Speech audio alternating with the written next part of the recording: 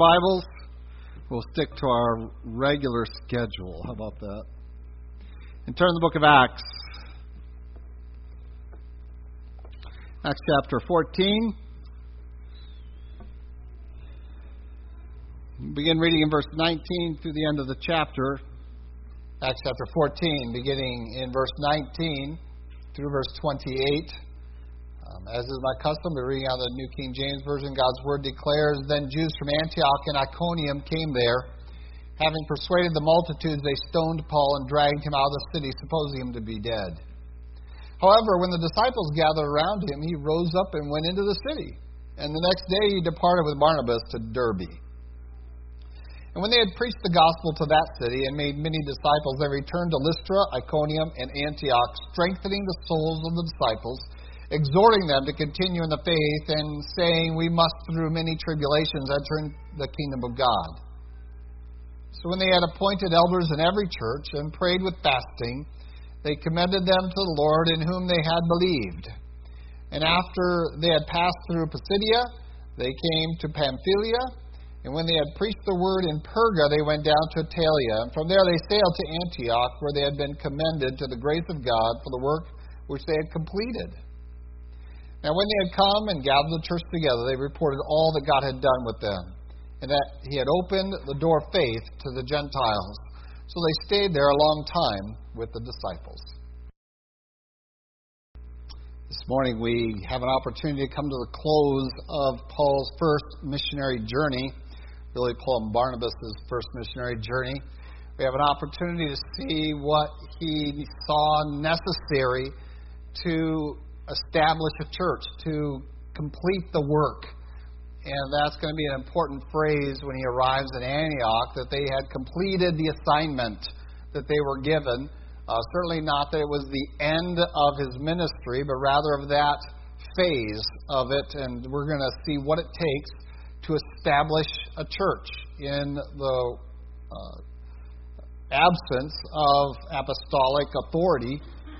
Once Paul and Barnabas head home or head on to the next location, what does a church need? And so we're going to see that development. We looked last week at the message of Paul to the Gentiles, and that's going to become very critical as we get into the next couple of weeks, as we consider the decisions being made in Jerusalem about what is God's plan for the ages.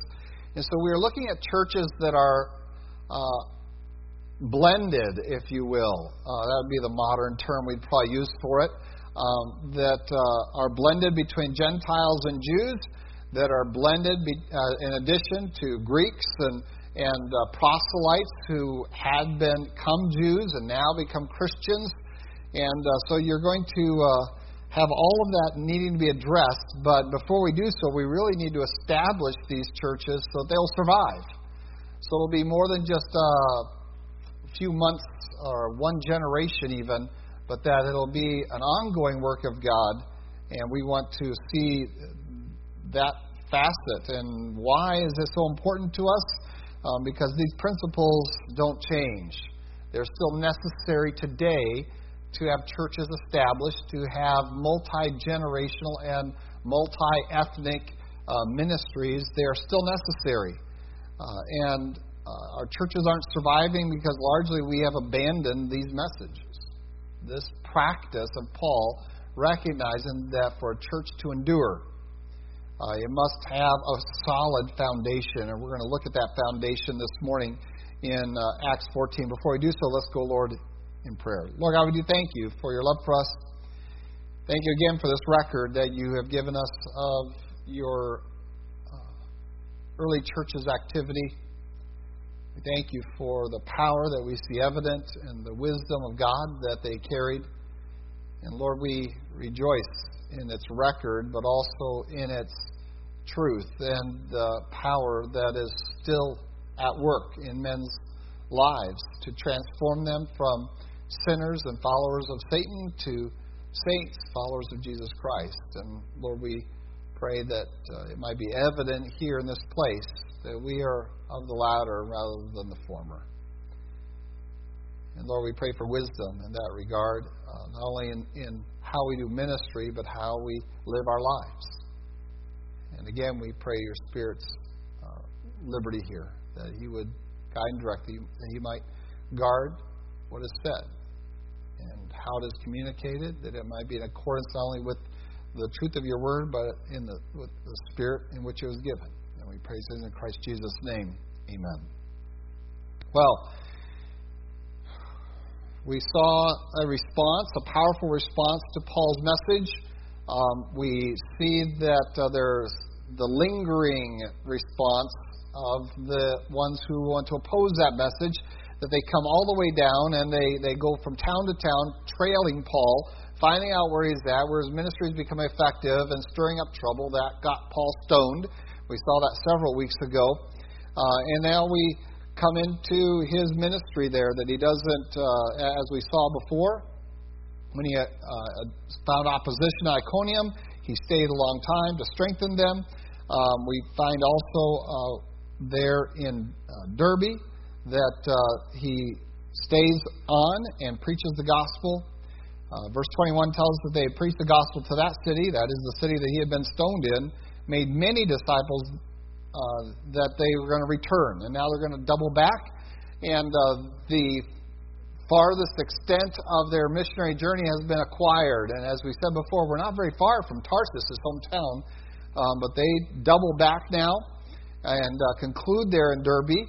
And by the way, the Lystra, Derbe, Iconium region, if you want to get a little reference point of where we are in the future, among the converts there, probably in Lystra, because we know that Lystra has been associated with Derbe and Iconium, there was a woman and her mother who received Christ, who were raising a young man who, in a few years, is going to be traveling with Paul, a guy named Timothy. And so if you're thinking in terms of what's going on in these communities and why is this description of how we establish churches important, is certainly important for their survival, but also that they might raise up men from among their own number who will serve the Lord, that they'll have servants of God prepared and ready, and we are going to find that very principle laid out before us here in the weeks to come, as we see Paul in his second missionary journey picking up men all along the way that are ready now. And I believe it is tied very strongly to this passage. Why did that work? Why do we see these young churches generating these young men for ministry? And we see it played out here. I believe the foundation of that is here described for us. And so we want to emulate this principle, and we need to do more of it in our church planting, in our church establishment efforts here, not only in this country but around the world. And again, I don't see anything here that is cultural, that somehow we can just disregard. There, it's back. I don't know what happened. We'll look at it here in a little bit. We'll see if it happens again. I don't know if I'm getting feedback or what, but we'll see. So we have an opportunity to see how an apostle does it and the effects of that work. Paul and Barnabas together, are going to double back. They're going to revisit all these places where they have already shared the gospel. The purpose is very clear. They want to establish these young congregants. Sometimes they were there for an extended period of time, measuring into several months, maybe as much as a year in some places. This was not just a week or two. They were there for a while, but neither was it 10, 15 years in each place. And so they wanted to go back, having recognized that they can't provide the leadership forever for these churches, but they do need some leadership. And so they're going to double back with an extended message. And this is important, that we go beyond the gospel and recognize the gospel is, in terms of evangelism, is really unbalanced if it's not followed up with a very careful discipleship, with a very careful message of, okay, now you believe, so what? Certainly that was involved in Paul's and Barnabas' ministry during their time there, but on their return visit, rather than focusing on evangelism, they focused rather on the churches to give them the tools to be strengthened in their faith with an idea that they would then reach their people and the next generations with that gospel message and also disciple them. This is ultimately in obedience to Matthew. And we recognize that, don't we? Go and make disciples. And that we would reference as evangelism, to bring people into a following of Jesus Christ. And then once they have chosen to become a follower of Jesus Christ, now we teach them to observe everything that God has commanded. And so Paul here in his first wave, Paul and Barnabas, in their first wave through these communities, focused on the making disciples. We're going to have people come to a commitment of following Jesus. Now on their return trip through, which is probably a little quicker, but still substantial, I'm convinced, in each area, their focus and their attention is on teaching them to observe what God has commanded. And what is it going to take to have enduring faith? And so we double back and we're going to go back to Lystra, we're going to go back to Iconium, we're going to go back to Antioch. And all along the way, we have this as their ministry described in verse 22 and 23. And these are the two verses we're really going to focus in on, as well as at the end of the chapter. It says that we're going to use several verbs that are going to describe their ministry. The first one is that they are strengthening the souls of the disciples. This is a word that could be encouraging. In some of your versions, it might use that word to encourage them, that they're going to strengthen their souls. They're going to build them up. They're going to edify them. They're going to strengthen their understanding of God's Word, of what is it that you have committed yourself to. Who is it and what does He demand? And so He's going to instruct them and strengthen them and prepare them for what's going to be coming. And that has to be a very powerful and important facet of every church's successful ministry, is that we are involved in strengthening. Paul picks this up in many of his letters, and he tells church after church and his young pastors, Timothy and Titus, about the necessity of preaching the Word. Not just evangelistically, but to preach the Word to those within the flock, that they need to be strengthened. They need to be built up. In Ephesians, we have that famous passage of why do we have pastors? Why do we have teachers? Why do we have these people within a church? Well, they're there to edify the saints so that the saints can then do the work of the ministry. And that is one of the fundamental jobs, if you will, of the church, particularly its leadership, is to make sure the church is strengthened. That we are have the not just courage, that's going to come really more in the exhortation, but we have the tools, the mechanisms, we have the fundamental understanding of God's Word and His truth to withstand both assault from outside, opposition from outside the church, but perhaps even more dangerous is error that comes into the church. And we have to be able to identify it. And that's why Paul picks up and talks about the Bereans and how excited he was about that church. Why? Because they didn't just take everything that was said for face value. They took it and they applied it to God's Word, to what they've been taught.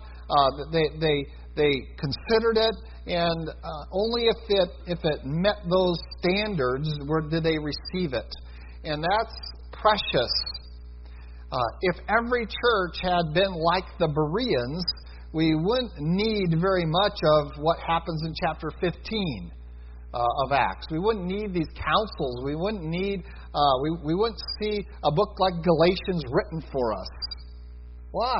Because these problems that were created within the church were generally the result of the church just indiscriminately hearing whoever came in and talked to it. And because they simply So if a Judaizer showed up and seemed to have some charisma or some reference to the truth, we would all jump on his bandwagon and we'd be following him right into circumcision and keeping the law. And Paul's like, you're foolish for doing that. And by the way, those churches that he's talking about are these churches. And so his ministry of strengthening them didn't end just in this visit back. But rather, it's going to continue in the midst of writing letters. He saw some dangers already that could come into the church. And so he wants to strengthen them. And he's going to persist in that endeavor through his ecclesiastical letters. That he wants to strengthen these men and the leadership of them, these churches, to withstand against error that's introduced as well as opposition that comes from the outside. And we're going to see that really drawn out here later in the verse. And so we want to strengthen the souls. We want to teach them that they need to know God's Word and have a capacity to understand it and to recognize error when it comes in. And even if you don't recognize it, of just being careful, of realizing that I have a responsibility to take what I have heard and to filter it. And the filter isn't me. The filter isn't your belief system. The filter is God's Word and the Holy Spirit. Those are the tools God's given us to filter out the messages we hear. And you all are inundated, or you could be inundated, with a lot of messages. We have printed material that is, you walk into a Christian bookstore. Of course, a lot of the Christian bookstores aren't printed material anymore. It's mostly just gadgets and doo-wops to put on your wall and shelves. Books are the least that bookstores sell. Did you know that?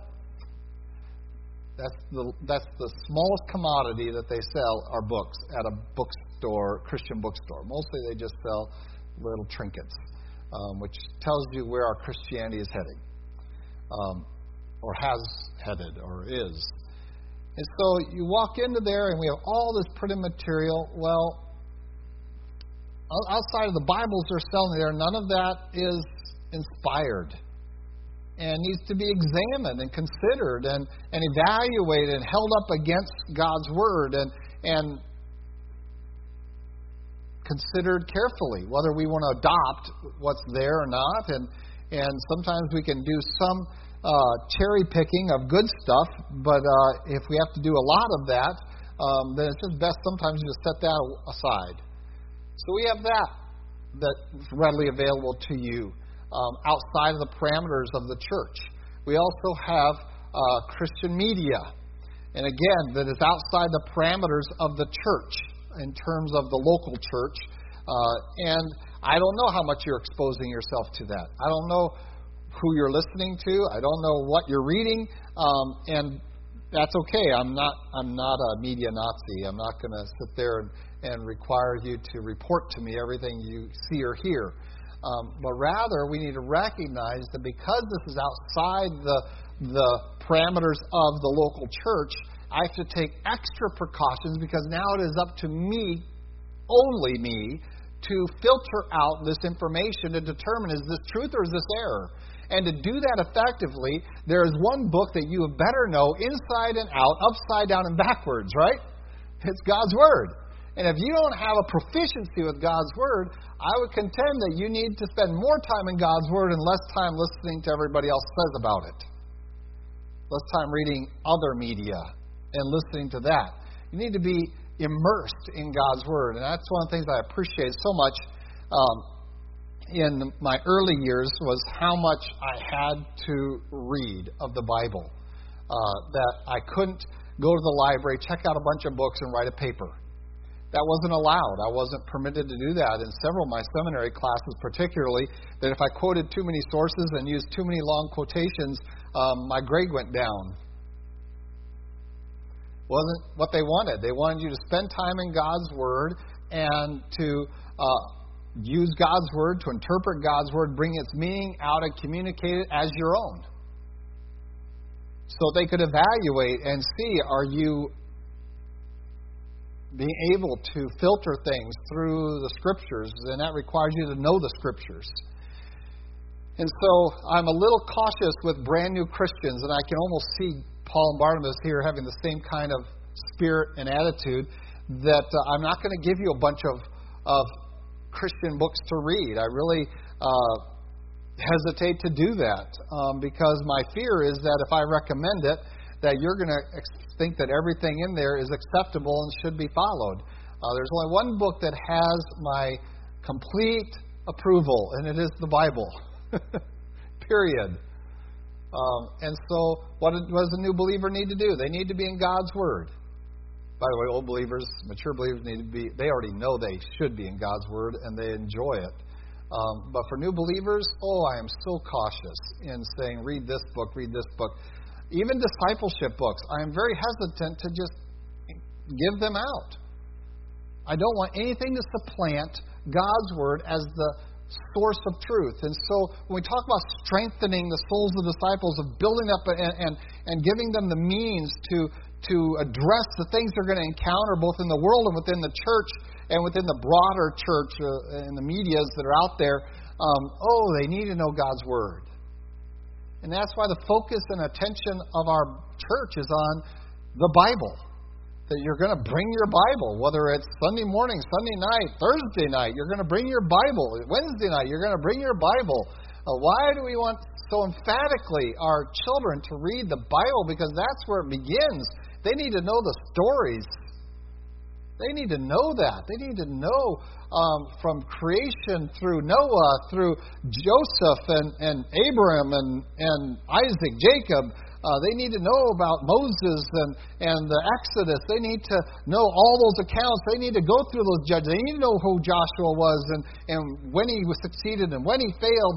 They need to know what happened with the judges, how one generation messed up, the next generation got straight, the next generation messed up. They need to know all those judges, the stories of Samson and his failures, as well as how God used him and all of those judges and the last great judge Samuel, and then the transition into the kings. They need to know all of this. And the best time for them to learn that is in their youth. These all strengthen our souls.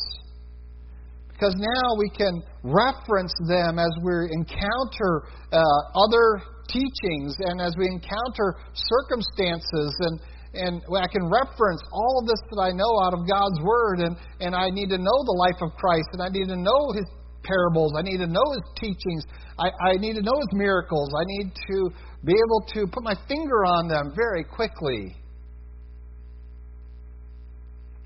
At least get me in the right book. At least get yourself close to right chapter. Somewhere in there, you need to know God's Word. You need to be able to go into the epistles and know their themes. You need to be able to at least pick out a handful of chapters that if I gave you the faith chapter and the love chapter, you would be able to immediately come up with, that's this book, this chapter, just to begin. And if you can't do those things, then my challenge to you is you don't need to be reading anything else. You need to be reading God's Word every day, substantial portions of it. Because your soul needs to be strengthened. I'm convinced, of course, now, Paul and Barnabas in the apostolic age here, the Scriptures aren't completed, and so they're in the midst of this, and these regions are going to be getting one of those inspired letters. They're going to be receiving the book of Galatians, and they're going to be given the instruction from them. And most of these churches are going to be receiving letters from Paul, whether it's directed to them specifically or circular letters. They're going to be receiving inspired writings. Paul is to strengthen them in their faith. They need to know the prophets. They need to know Isaiah, inside and out. You need to know where the suffering servant is described. This is all information that you should have quick, ready knowledge of, so that you have the strength to stand. That they are edified, that you are braced, that you have the spiritual muscle to hold ground that God has given you. The second verb here that they went in and exhorted or encouraged, challenged them. Exhortation involves a calling to action. It involves some warning sometimes too. And that's what we're going to see, the warning. It says, exhorting them to continue in the faith. So once you get your rudimentary strength, your proteins, if you will, once you get the muscle to stand fast, that's not all you need. That's one facet. And by the way, I have known some people who have that, who have the muscle, but not the will. I've had friends who've gone into the ministry who were trained as I was trained, who were as committed to God's Word as I am committed to God's Word, and they're not in the ministry today at all. Not just not at all in terms of not being a pastor, they're not even serving the local church that they're attending, if they're attending it. You say, how does that happen? Because you need more than just muscle. You need will. You need a commitment. You need to be strengthened not only in your knowledge of God's Word, but also in your obedience to God's Word and to endure. And I like to use the example from the battlefield because first of all, God's Word uses it, and I think it's appropriate because we are in a battle, and that's what he's describing here. He is getting soldiers ready to stand. And on the battlefield, you're not going to be sitting there teaching them how to use their weapons. They've already had all of that instruction, right? We do that before we get to the battlefield. We want to give them how to use their weapons, how to march, how to have the discipline, how to understand tactics. We give them all of that training and facilitation before we get to the battlefield. But there's something the battlefield demands. And it demands this word, exhortation. And we hear that the great battle leaders throughout history were able to take their men and to inspire them with the task ahead of them. That yes, even some of you are going to die, but that we will not diminish from this task. We will not shrink away. We will not shirk our duties. We will not turn tail and run. We will stand, and though we are outnumbered, we will stand to the last man. And that is the word exhortation. It is more than just the information we need. Now it is the motivation we need. To take what we have learned, to take this strengthening that we have, and now apply it consistently to our life, that I will do what God's Word calls me to do, and that is to endure. And to do so needs our souls not only strengthened first, but then exhorted to continue. Stand fast. Don't let up. Don't give up. Don't run away. Because you're running away to nothing. Isn't that what Hebrews says? What's better? Ours is the best. We have a better sacrifice. We have a better priest. We have everything better. You leave this, what do you got left? If you fall away, how can you be brought back? There's nothing superior. And so this needs to be a facet of church. That not only are we teaching the information of God's Word, but that we are also exhorting one another, that we are holding each other up. The first one says, I'm going to build you up so that you can stand on your own 2 feet. And now that you're on your own 2 feet, I'm going to come alongside and steady you. Courage, man. Stand.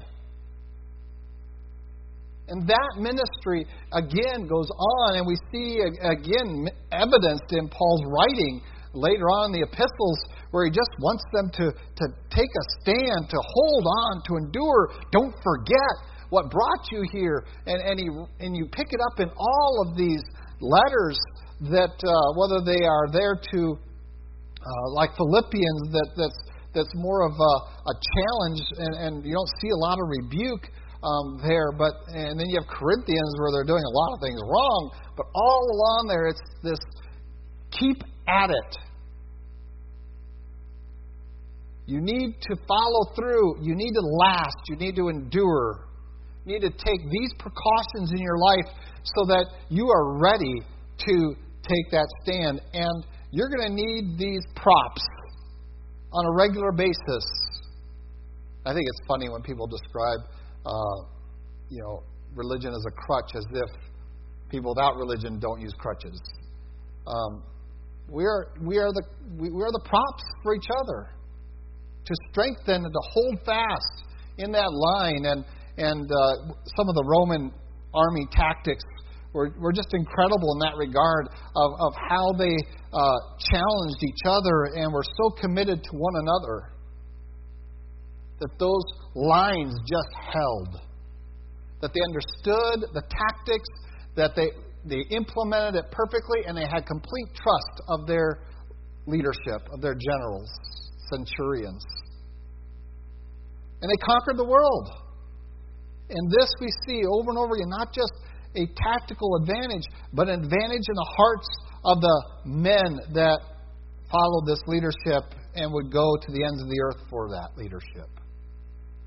I would sacrifice all. This is the commitment that we need to have to Jesus Christ. That brings endurance. That says, I'm not going to shrink away and fall away when I don't get my way. When things don't go the way I thought they should go, I'm on the road. See you later. It is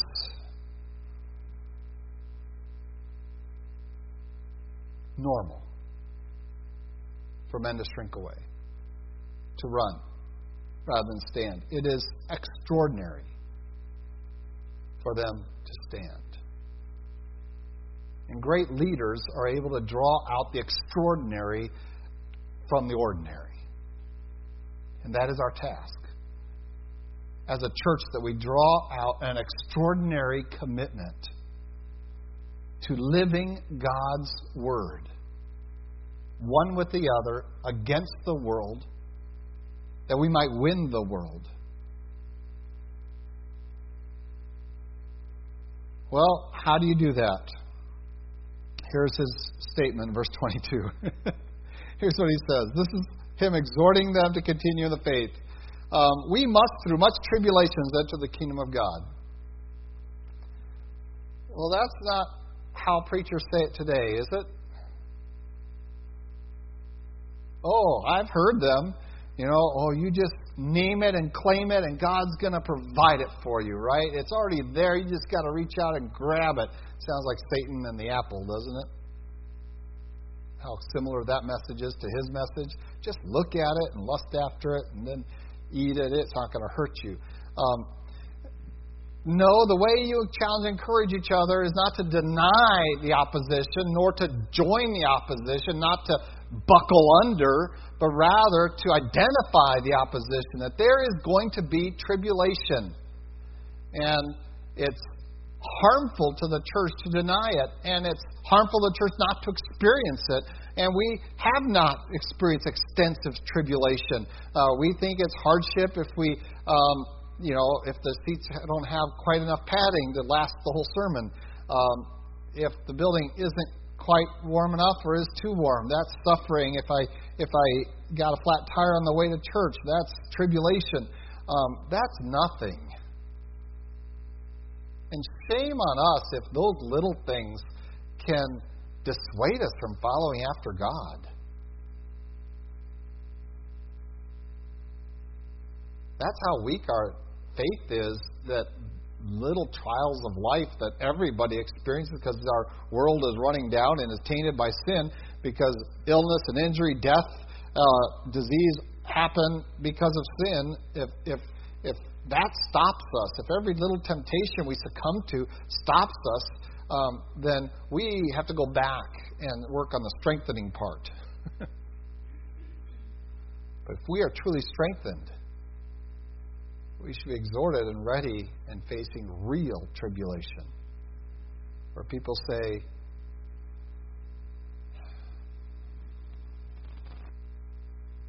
it's us or him.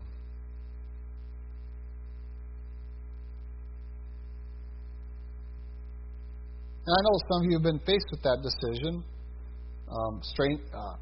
Incredibly, I've been faced with that decision. It's follow Christ or follow them. us or them, him. And we have to stand fast by a knowledge that tribulation is inevitable for the believer. And again, we're going to talk about our tribulation a little differently than maybe than being stoned to death or being chased out of town or shipwrecked. The things that occurred to Paul, to Barnabas, we're going to look at some of that here very shortly. But we need to recognize that tribulation is going on. Once we recognize the enemy, now we recognize we have to fight this enemy. Once we recognize we have to fight this enemy, we steel ourselves. We bring courage in that you're going to have to confront this and you're going to have to take a stand.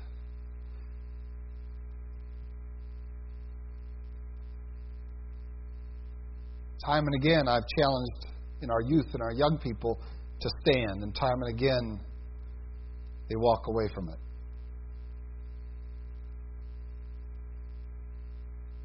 Some grown up in church, they know the stories, they've heard the accounts, and they have chosen foolishly not to endure. Why?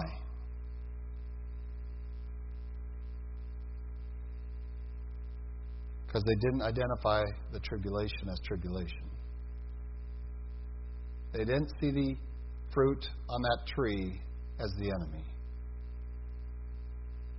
They saw it as something to enjoy. And all it brought was death. And so,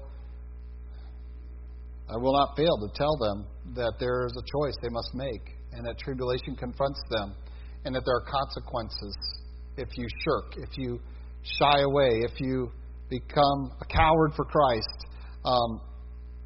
Christ says that if you deny me before men, I will deny you before my Father. And that ought to make us shake in our boots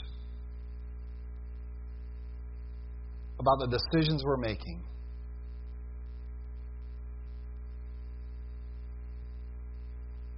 You must, it's an imperative, you must, through much tribulations, enter into the kingdom of God. You want the kingdom of God? Well, it's not a Cadillac that's going to drive you there.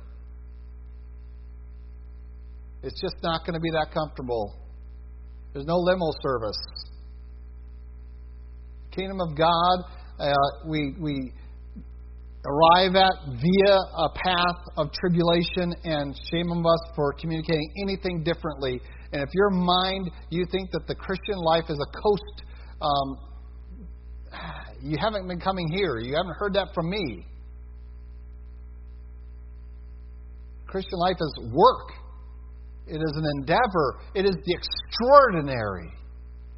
And it requires incredible courage and boldness. It requires incredible resolve. I will stand. I've tried to put this before my family in both subtle ways and not so subtle ways. At the end of the hallway where they all slept, where all their bedrooms is, there's a little something on the wall. I don't know if they ever read it, but it's there and I know it's there. And I put it there for my children to see every day when they go to their bedroom.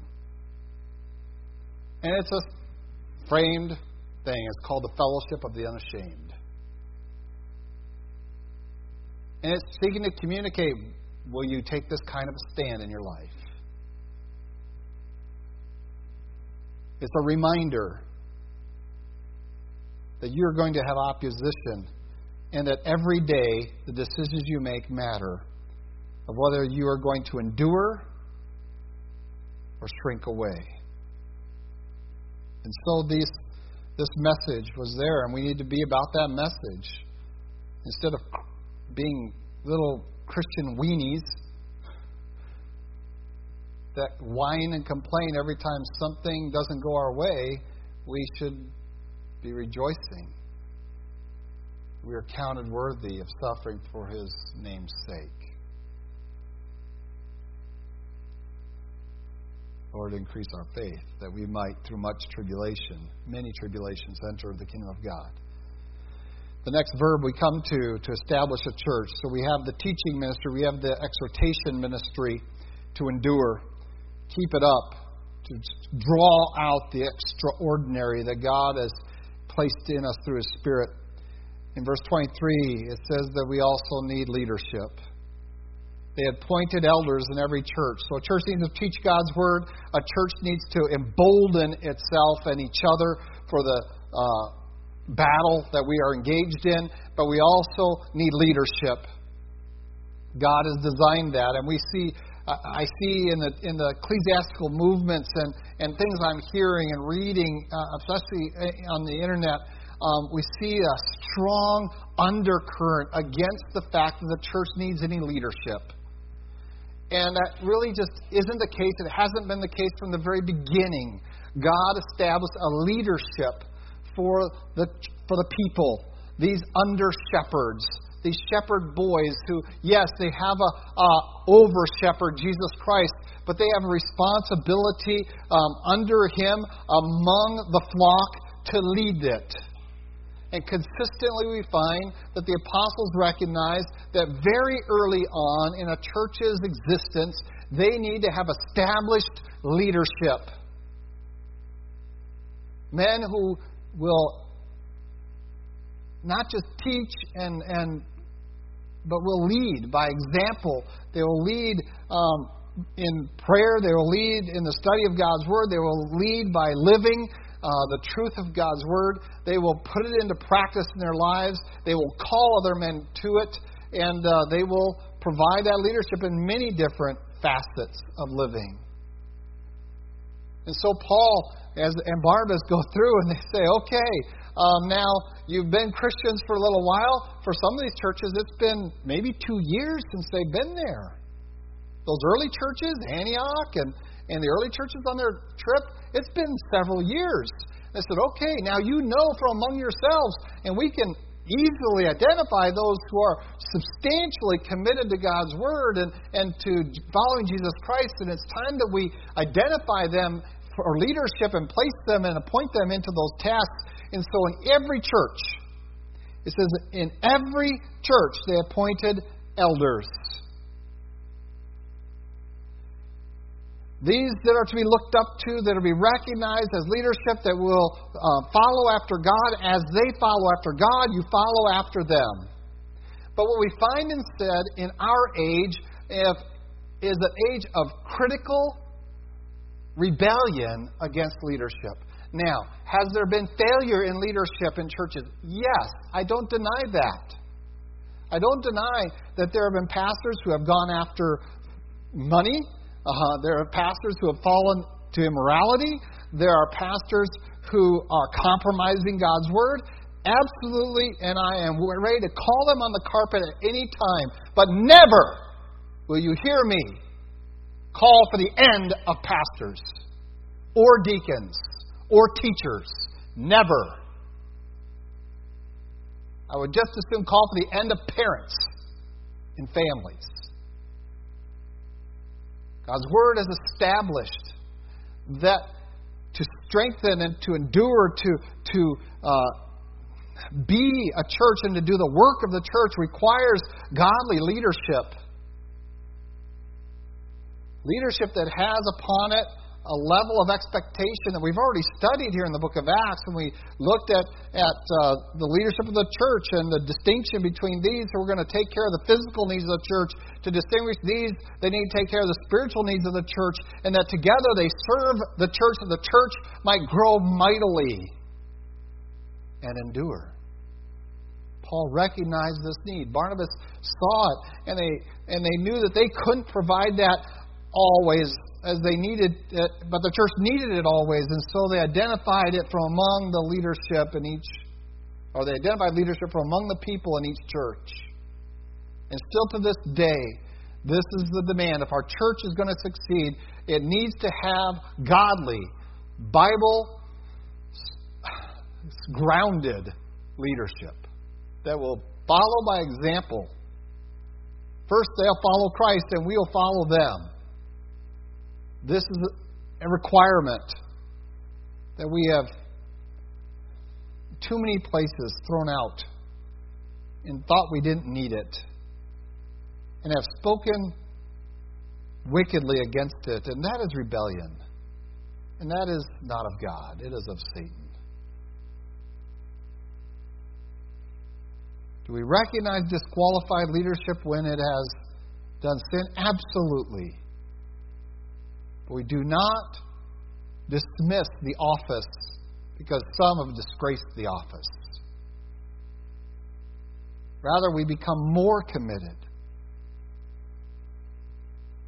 to identifying those who are worthy and made worthy of that role. The next thing that they did in verse 23 after identifying leadership is, and I'm really rushing, I feel like I should preach 6 sermons on these 6 verbs. They prayed with fasting. And ultimately, we can do all these other things right. We can have pretty good leadership. We can accept that role of encouraging to bring out the extraordinary out of us that we might stand against tribulations that we encounter. We can be strengthened by the teaching of God's Word, and we can still fail miserably if we don't immerse all of it in prayer. I've had at various times people comment on even the pastoral prayer during our morning worship service. Some of it's just in good fun. I'm timing you, Pastor. I've had 12-year-olds go, "Oh, you prayed for this long this morning." To some who said, services could be shorter if you just didn't have that long prayer in it. I was like, is 5-6 minutes really that important to you that you can't spend it in prayer? It is no mistake that the weakness of our churches has to be derived from the weakness of our praying. In our fellowship particularly, I am disconcerted by the lack of prayer. And we have moved our prayer time from Thursday to Sunday night after church with the hopes that we would get more participation in that. And maybe one day we need to transplant the whole Sunday night service to just prayer as we did on our Thursday nights. But we must be committed to this act if we are going to endure as a church. We must be committed not only to private, personal prayer time, and that must be there. Pray without ceasing, the Bible tells us. That's personal. But corporate prayer, that we're going to pray together. Remember what started this whole missionary thing was 5 men who gathered together and said, we're going to pray and see what God wants to have done. So, no, I don't believe that we have to have the largest service of the church necessarily be our prayer service. It ought to be, but it doesn't necessarily have to be. It's not the numbers game, it's the commitment game that we're going to immerse this in prayer.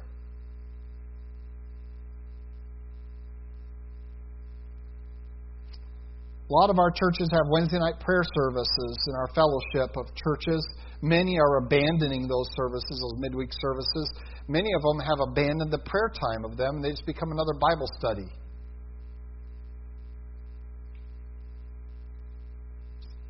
And we wonder, why are we so weak? They've prayed with fasting. Before they do the last act, they recognize we got to bathe these churches in prayer. And over again throughout the epistles, you'll find Paul talking about, I'm praying for you. And he is constantly begging them, please pray for me. Read through those epistles. Even churches that are weak, that are in sin, he says, please pray for me. And when he says, I thank God for you, that's a prayer, folks. When he starts those epistles off, I thank my God for every remembrance of you.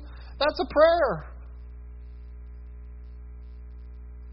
And he recognizes that he must bathe these churches in prayer, for this is the means, the link to the power of God in their lives, and that he is only a man and can only do so much, and really only do a very little for very few. I think every pastor recognizes I really can do very little for very few people. I have my own limitations. There needs to be a willingness for people to receive that ministry. There needs to be opportunity. There needs to be knowledge. I really do very little for very few people as your pastor. I would love to do more for more, but I recognize that I can't. Either because of my limitations or because of yours. And so we pray to the one who has no limitations.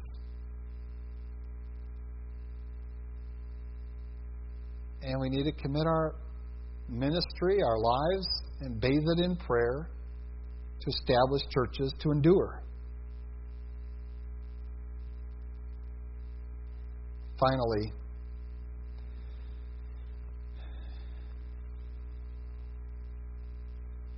in verse 23, it says, they commended them to the Lord in whom they had believed. Ultimately, this isn't my church. It's God's. It's not your church. We are the church of Jesus Christ.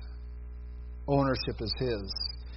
And in the end, Paul and Barnabas recognized that we need to let the Lord do His work in people. And this has been, I'm convinced that this is as hard for Paul as it is for me. To just step back and say, taught God's Word. I've challenged you to endure. Tried to provide godly leadership in your life. Praying for you. And at some point, I just have to stand back and just, there they are, Lord. And just commend them to God and say, Lord, if this is your child, you've got to do that work. I can't do it anymore. I've done what you've called me to do. I've done what we can do. And this is true not only of pastors, but of each other, within our church family, within your own individual families. There comes a point to just commend them to God and say, the Lord's going to have to finish what He began in you. I've done my part, and I'll continue to do my part as long as I'm on earth. I think you see that in all Paul's writings where he describes the fact that as long as I'm in this flesh, I'm going to serve the Lord. You know, I'm going to pour myself out for you. You know, he tells the Thessalonians, you know, I gave you everything I have. And I do it all again. I don't regret it. You're precious in my sight. You're the things I live for. But I'm not enough.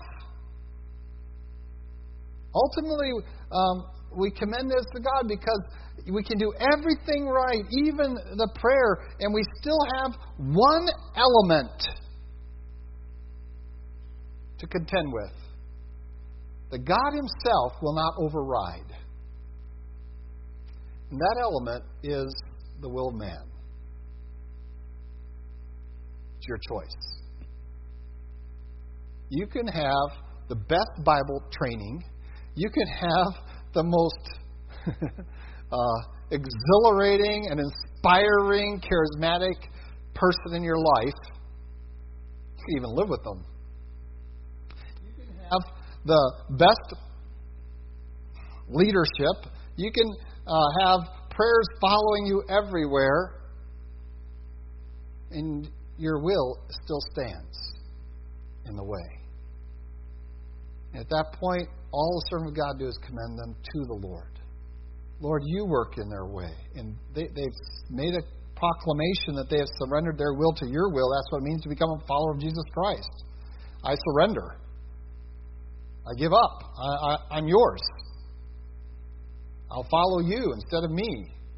Or instead of them. Or instead of him. I'm going to follow the Lord. They've made that proclamation. Now you have to finish the work that you've begun in them. And we commend them to God. And at that point, it doesn't end my responsibility to them. Paul doesn't conclude his responsibility to churches. He's going to come back and visit them. He's going to write them letters. He's going to be praying for them. His responsibility to them doesn't end once he commends them to God, but he recognizes that ultimately it is not his work, but God's work that must bring fruit in their life. He is simply an instrument. But He's not the only instrument. He is one instrument. And God may bring many other instruments. And He tells us in Corinthians, that, I did my part, and Apollos did his part, and these people do their part, and Peter did his part, and we're all doing our parts. But ultimately, it's Jesus Christ that has to do the work in you. So we commend you to God. You believe in Him. We'll fulfill our responsibility, but don't think that because you don't have a victorious Christian life, that it's somehow the fault of all these things. Because there's still one element that stands, and that is your will. And you can have all the right Bible teaching, you have all the inspiring encouragement and exhortation. You can have all the right leadership, the good examples to follow. You can have it cloaked in prayer, enveloped in prayer. You can recognize there's opposition, all of that, and you can still stand in rebellion. You can still walk away.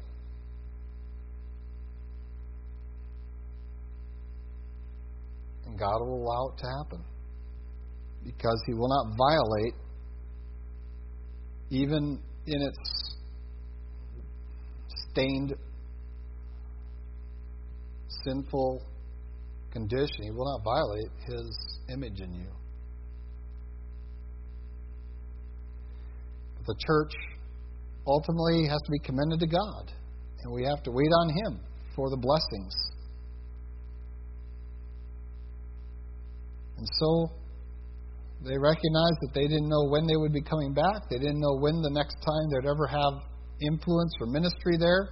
But they knew that if you truly believe in the Lord, He will maintain your faith. He will bring others into your life to fulfill these roles. And so we commend them to God, knowing that the Lord will finish what He begins, as He has promised, if we allow Him. Well, they're traveling back home, and I'm going to have to preach another message. They're traveling back and visiting all these places they'd already come to. They're going to skip Cyprus. We're not exactly sure why they didn't go back into that region. There's one town that we have some unfinished business to do, and that wasn't establishing a church. And I want to speak to this because I think it addresses what happens if we fail on any level. They come to Perga, and in Perga they couldn't establish a church. They couldn't do what they had done in the other churches, in the other cities that they administered. They had to do this. Look at here at Perga. It says in verse 25, now when they had preached the word in Perga, they went down to Attalia. Why did they have to preach the word in Perga? Well, if we go back to the beginning of the journey, not the beginning, but at the point where they came to Perga, early on in the journey, one of the things that we're going to find out is that something happened in Perga earlier. And that which happened at Perga was a descent. That's back in chapter 13, verse 13. When Paul and his party set sail from Paphos, they came to Perga in Pamphylia, and John, departing from them, returned to Jerusalem. And they departed from Perga.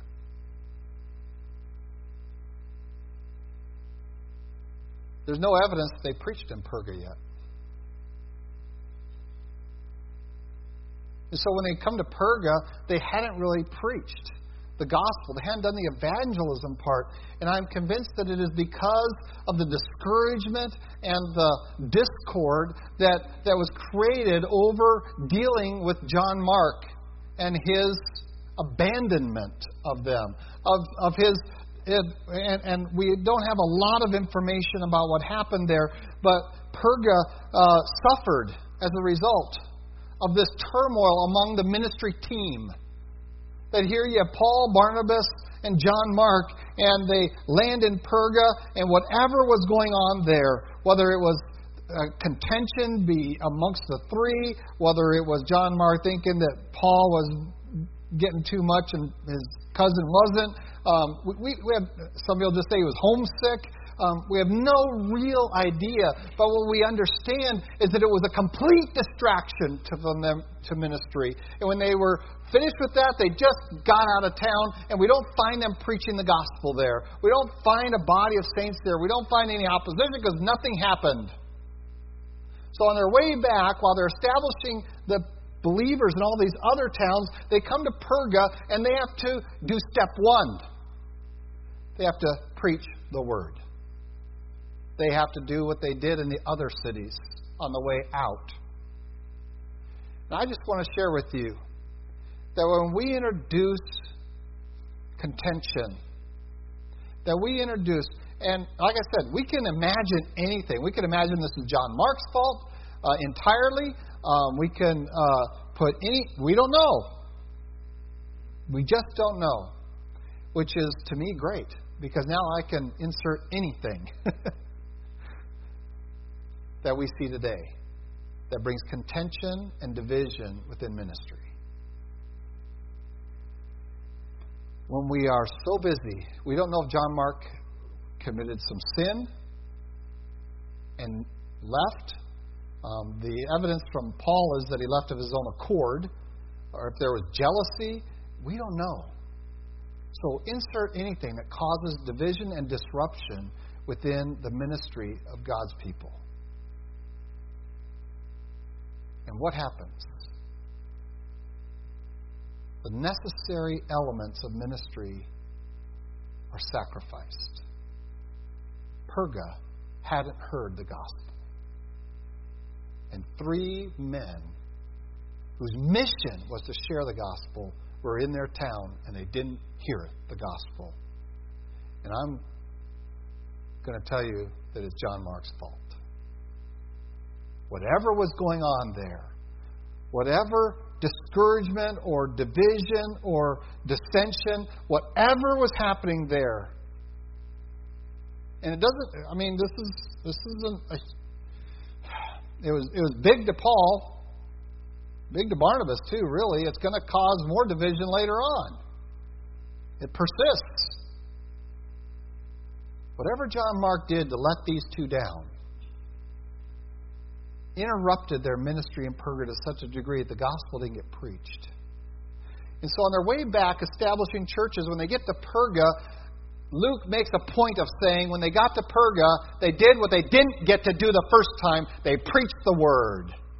They made sure the gospel got sounded out there because they weren't satisfied that they really did their job the first time through. And the only thing I can see that pulled Perga out of this list of places they went to is that there was division. There was dissent. There was disagreement. There was abandonment. And all of that hinders ministry. Brethren, we have a responsibility that if we really want the gospel to go out, we really want souls to be strengthened, we want people to be exhorted, and we want leadership established, and we want prayer going on, and we want the commendation of be commended to God. If we want all of this to occur, we have a responsibility to pull our weight and not be the drag, not be the distraction, because we're focused on ourselves. At some point, John Mark focuses all on himself somehow and determined to leave. Whether it was a poor me, whatever mentality, insert it all, because I've seen it all in ministry. I've been in ministry long. I think I've seen it all. And what it does is it stops the real ministry from happening. And Paul and Barnabas, as faithful stewards of God's Word, once they were back in town, realized, we were totally distracted by all that stuff with John Mark, and we never really preached here like we should have, so we're going to preach here now. And they covered that base. But the city of Perga is a few years behind everybody else. One visit short of everyone else. And then Paul and Barnabas are going to sail back home. And we're going to talk about heading back home and the authority of the local church in sending its missionaries and requiring something back from them. And we're going to see that next week. But what a challenge, isn't it? What does it take for our church to stand? What does it take for you to stand? Paul understood it. He was led by the Spirit, and he knew what he needed to do. The gospel isn't all there is. There's so much more. Get strengthened. Be exhorted. Follow leadership. Immerse it in prayer. And recognize that ultimately your trust is in the Lord and not in men, not in yourself. Trust in the Lord with all your heart. Let's go. Lord God, we thank you for your love for us. We thank you for a great testimony here by Paul and Barnabas and the wisdom that you put into him to give these churches what they needed if they would follow it, to stand, to endure, to grow, to prosper spiritually in Christ Jesus. And Lord, we pray you might give this church the wisdom to apply these same principles consistently and then to respond to them, to submit ourselves to them.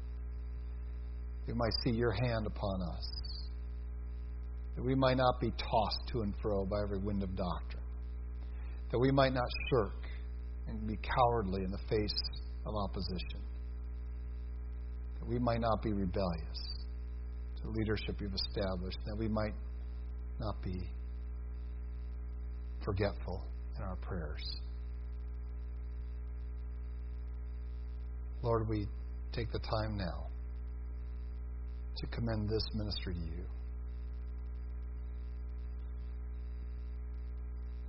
That you might guard it, strengthen it, direct it.